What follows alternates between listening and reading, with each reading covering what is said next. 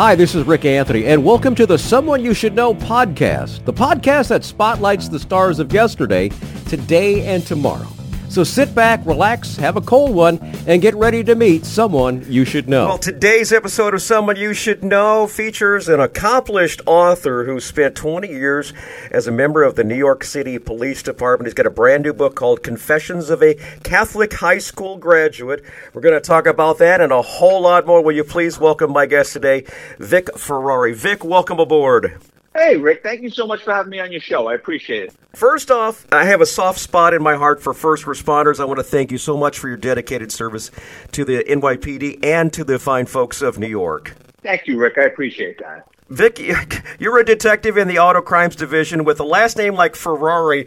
I'm guessing that caused a humorous moment or two. Would you like to share a couple of those? Well, Ferrari's my pen name. Here's the thing. All right. Yeah, I'm Irish and Italian, and I got into writing books. I wanted to make money, but I didn't necessarily want the fame and fortune the fame that went along with it. Mm-hmm. So I picked the pen name Vic Ferrari. If you remember the 1970 television show Taxi, of course, when Lotka, the mild-mannered mechanic, would take a blow to the head, he would become this suave, debonair guy that wore too much cologne and one button, two unbuttoned. Yeah.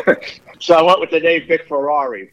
Okay, so that's just a pen name. I like it though. I really think that's a cool doggone name, man.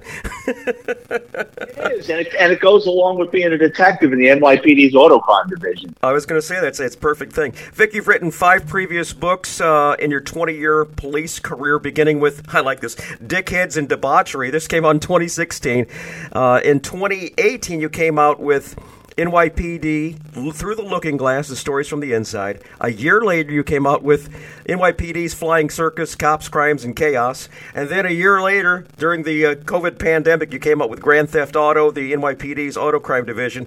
And then number 5 in the series, the NYPD Law and Disorder in 2021. Can you share a couple of fun moments from any of these books? I just basically want to entice our listeners to get one of these books or maybe all 5 of these books. Just can you share any book, any story from any book? Sure, I give you a couple of quick ones. So in NYPD, Through the Looking Glass is about the colorful characters I worked with. There was a guy that was terrified of losing his gun, and in the NYPD, if you lose your firearm, you lose 30 vacation days. So he went out drinking, and he hid his gun in his house, the one place he didn't think anyone would look, which was the stove. He comes back to his apartment 4 hours, 9 beers later, hungry, decides he's going to make a snack, preheats the oven to 425. No. Yeah. Goes into the living room, starts channel surfing, and, there's gunpowder and bullets. The gun starts shooting at him from the kitchen. He's got to crawl out of his apartment on his hands and knees and call 911 on himself. That's a good one. Want to share one more? Yeah, sure. And the NYPD's Flying Circus, Cops, Crime, and Chaos, there's a story in there about he was an Irish cop, but the Spanish cops called him El Diablo because he was just such an out-of-control partier that if you worked with him, you would convert to Christianity, get divorced, or go into rehab. And this guy was so out of control, he was in a bar on the Upper East Side of Manhattan by Central Park, and one of those handsome cab operators came in to use the bathroom, those guys that take you around Central Park in a horse and carriage. Mm-hmm. And he basically went outside with 2 floozies and stole the horse and carriage.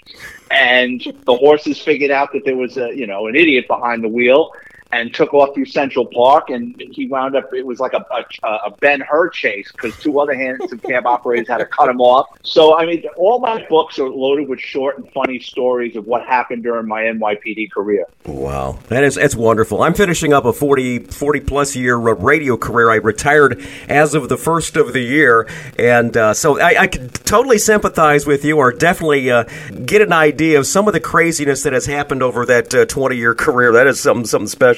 Here's a question I've wanted to ask ever since I got this interview. You were a member of the NYPD for 20 years. Is there any current or past TV show that correctly portrays the NYPD? Yeah, the older Law and Orders. Law and Order back in the old days used to get it right. So the show starts off, there's a crime, right? Mm-hmm. And the cops respond and the detectives show up. They're asking questions. They're gathering evidence. They're doing interviews. They go to the district attorney's office. We want to lock this guy up. The DA says, no, you need a little bit more evidence. They write a search warrant. They come back. They lock the guy up. Now the guy wants to flip. Everything gets tied up in a bow in an hour. But for the most part, if you want to know how a criminal case works, within reason, Law and Order, the old days, got it right. Awesome. All right, very good. So keep that in mind. Anyone who really and truly loves good police dramas and such, maybe go on and do a little channel surfing and binge watch some of the older episodes of Law and Order and get a better perception of what's really going on in the NYPD. Now, when I have a musical guest on, Vic, I always do a little section called Tales from the Road, and this is basically the most infamous road stories. Since I have you on as a former police officer, what's the strangest thing that ever happened to you while you were actually on duty? Oh my goodness, there's so many. I mean, I've walked into homicides like that just occurred. I was looking for stolen Vespa motor scooters in basements of South Bronx buildings, and I walked into a cockfighting ring. I mean, I'm looking for Vespas, and the super's dropping his keys. He opens up the partition to this hidden room, and there's 100 roosters and chickens running around. And I'm like, holy! I just walked into a cockfight ring. So, I mean, the NYPD, it's like The Price is Right at the end when you spin that wheel. You never really know what you're going to walk into. Wow. Well, thanks for sharing that. Now, I'd be remiss in my duties here if we didn't address one thing, and that was the NYPD and 9/11. Where were you when that happened? Were you at home? Were you actually on the job? Or where were you when the towers fell? I was in my office. Actually, that morning, I was supposed to have court in Manhattan Criminal Court, which is several blocks from the Trade Center. What saved my life more than likely was my sergeant was running late. We both had court that day. And he was farting around the office, and the first plane hit, and someone came upstairs and told us to put on the television. We saw the second plane hit. So a phone call came from downtown, everybody get into uniform and stand by, and my office, which was in the Bronx, we were down there walking around by 1:30 in the afternoon. Oh.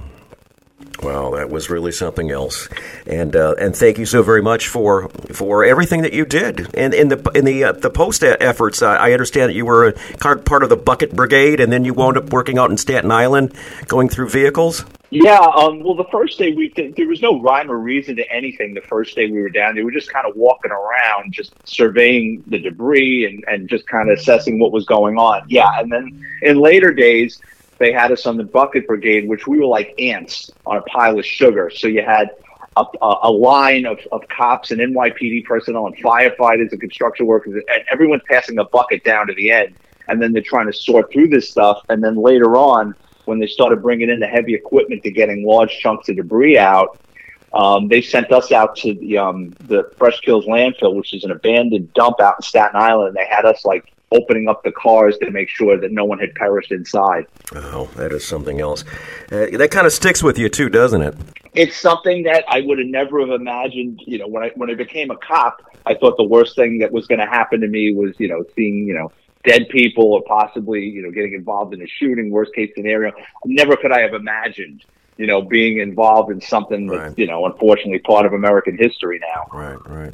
All right, we're going to change subjects here. We've had 5 books talking about being a police officer. Your latest book is called Confessions of a Catholic High School Graduate, something that I am very familiar with because I was raised a Catholic outside of Chicago, and I know the subject quite well. I guess this is one of those books where you just write what you know. Isn't that right, Vic?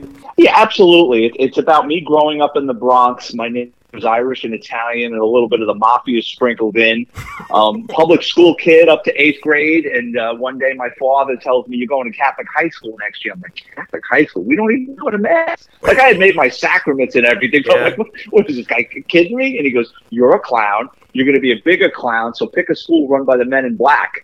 And, it's a journey. It's a rite of passage book. I mean, there's stories in there from growing up and trying to sell raffle tickets for the school in a Catholic neighborhood was like trying to sell Bibles at the Vatican. And I walked into a mob bar trying to sell raffle tickets, and mobsters were throwing money at me. My father almost crucified me for doing that. That's a good one. Now, I didn't graduate Catholic high school. I actually graduated from public school, but I attended CCD or PSR as it's called today. Yeah. So, until I got confirmed, I did attend St. Luke's School the first 3 years that I was actually going to elementary school, and I actually have the scar from Sister John Miriam's ruler to prove it. Any run-ins with nuns that stand out in your book? Oh yeah, nuns, priests. We used to play wiffle ball across the street from Preston High School, which is actually where J Lo went to high school and was in there. Yeah, we're about the same age. I didn't know her, but we're about the same age. And we used to play wiffle ball in front of this all-girls Catholic high school to check out the girls while they were getting dismissed. And the wiffle balls would go over into Preston's yard, and we would go traipsing through their English garden. The nuns told us like 100 times, "We don't want you coming in here."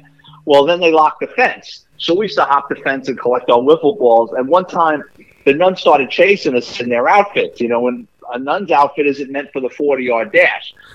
So then they got creative, and they went undercover. And the next thing you know, I'm in that yard trying to get my wiffle balls. And here come these nuns in pantsuits and Mary Janes chasing us around the schoolyard. And I had heard stories, and I wasn't going to hang around to find out. So over the fence I went, and that was it for me. Wow. That's a good one. That's a good one. Now, back in the 70s, George Carlin had a hilarious bit about going to the confessional and waiting for a visiting priest to hear confessions. Got anything similar to that? Yeah, I got chased out of a confessional. We were talking about CCD. Yeah. I was making CCD, and the last thing you were going to do before you made your confirmation was you had to go confess. And I got to the church late. My father was pissed off, and they were closing up the church. And this old Irish priest, he was upset. He wanted to go have dinner, and here me and my brother come at 7 o'clock, and the church is closing up. He opens the church back up. My brother, I'm in the confessional booth. My brother's outside. We're the only ones in the church. And after every bless me, Father, for I had sinned, he just took my head off. And after about the third trivial sin, I said, Father, you don't want me in here. I don't want to be in here. Can we just call it a day? Well, he goes bananas and starts yelling and screaming. I'm trying to get out of the confession booth. My brother, who in my books I refer to as Fredo, Fredo's holding me inside the confession booth. I give the door a shot, knock my brother on his ass. The two of us come running out of the church as gangbusters. I don't want this priest to come outside and meet my father. I got to put some distance between him and I. I shut the lights off because when he reopened the church, I saw the electric box. I shut the lights off to, kind of put some distance between us, and we escaped. But, kids got the memory of flies. 2 days later, when I go to make my confessional, he pulled me out of the classroom and tuned me up in another classroom. Am I absolved from my sins, Father? Oh, and then some. Here's one for you. Our associate priest was hearing confessions. My dad was in there for a long time. He comes out chuckling. Apparently, the priest was kind of catnapping between confessions, and my dad was gently tapping on the screen. Father, are you there? Yeah, your father got a pass, yeah. Now, here's one of my favorite childhood memories. I was an altar server, and one of my responsibilities was during the consecration of the body and blood, I had to ring the bells. Well, we were kneeling on these pads, these little velvet pads, that were on these marble stairs on the altar, and I managed to knock the bells off the marble stairs, and it went ding, ding, ding, ding, ding, and Father Vogt gave me the dirtiest look I've ever seen. Anything like that? Did you ever have to serve altar server? Did not, but senior year I went to an all-boys Catholic high school, so senior year they were taking like 30 or 40 of us at a time, and we had to do this retreat at a Catholic retreat house. And it was, guest speakers, and basically they knew we were graduating, and they wanted to keep us in the church. So it was like a last-ditch effort to really, get their point across. And one of the guest speakers, I don't know why, was this poor, haggard, middle-aged woman from AA. And she goes up on stage, and she's going on about the dangers of alcohol. And I mean, I appreciate it now. As a smart-ass 18-year-old, I didn't. And we're sitting there, and she turns around and she says, as a result of drinking too much and alcohol and staying out late at night and picking up strange men at bars, she said they used to refer to her as Miss Rosie Rottencrotch. So she's going on about strange men at bars. So she goes, any questions? So I raised my hand, and I said, Miss Rottencrotch, what made them strange? Well, the whole, auditorium broke out into laughter, and there were a couple of brothers descending on me. So I got out of my chair, and I tried to escape. And I got grabbed. I got dragged out of the pew. I was beaten severely, and then another brother took pity on me and pulled me aside and kind of stopped me from getting the beat down that I deserved. So whether you're Catholic or not, I highly recommend you check out this book. I just got a chance to preview it a little bit of it over the holiday weekend, and it is hilarious. I really highly recommend you get this. Now, these are available at Amazon, Barnes & Noble, just about everywhere, right, Vic? Yeah, for the most part, Amazon. So if you just go on Amazon to the book section and type in Vic Ferrari, all my books will come up, and they're paperback for $10.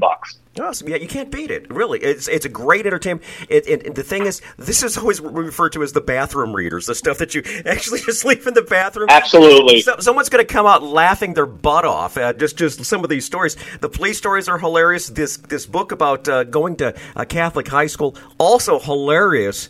The main reason because I can sympathize. I can really, truly, I've been through it. I'll never forget playing tennis with Father Vogt and him cheating.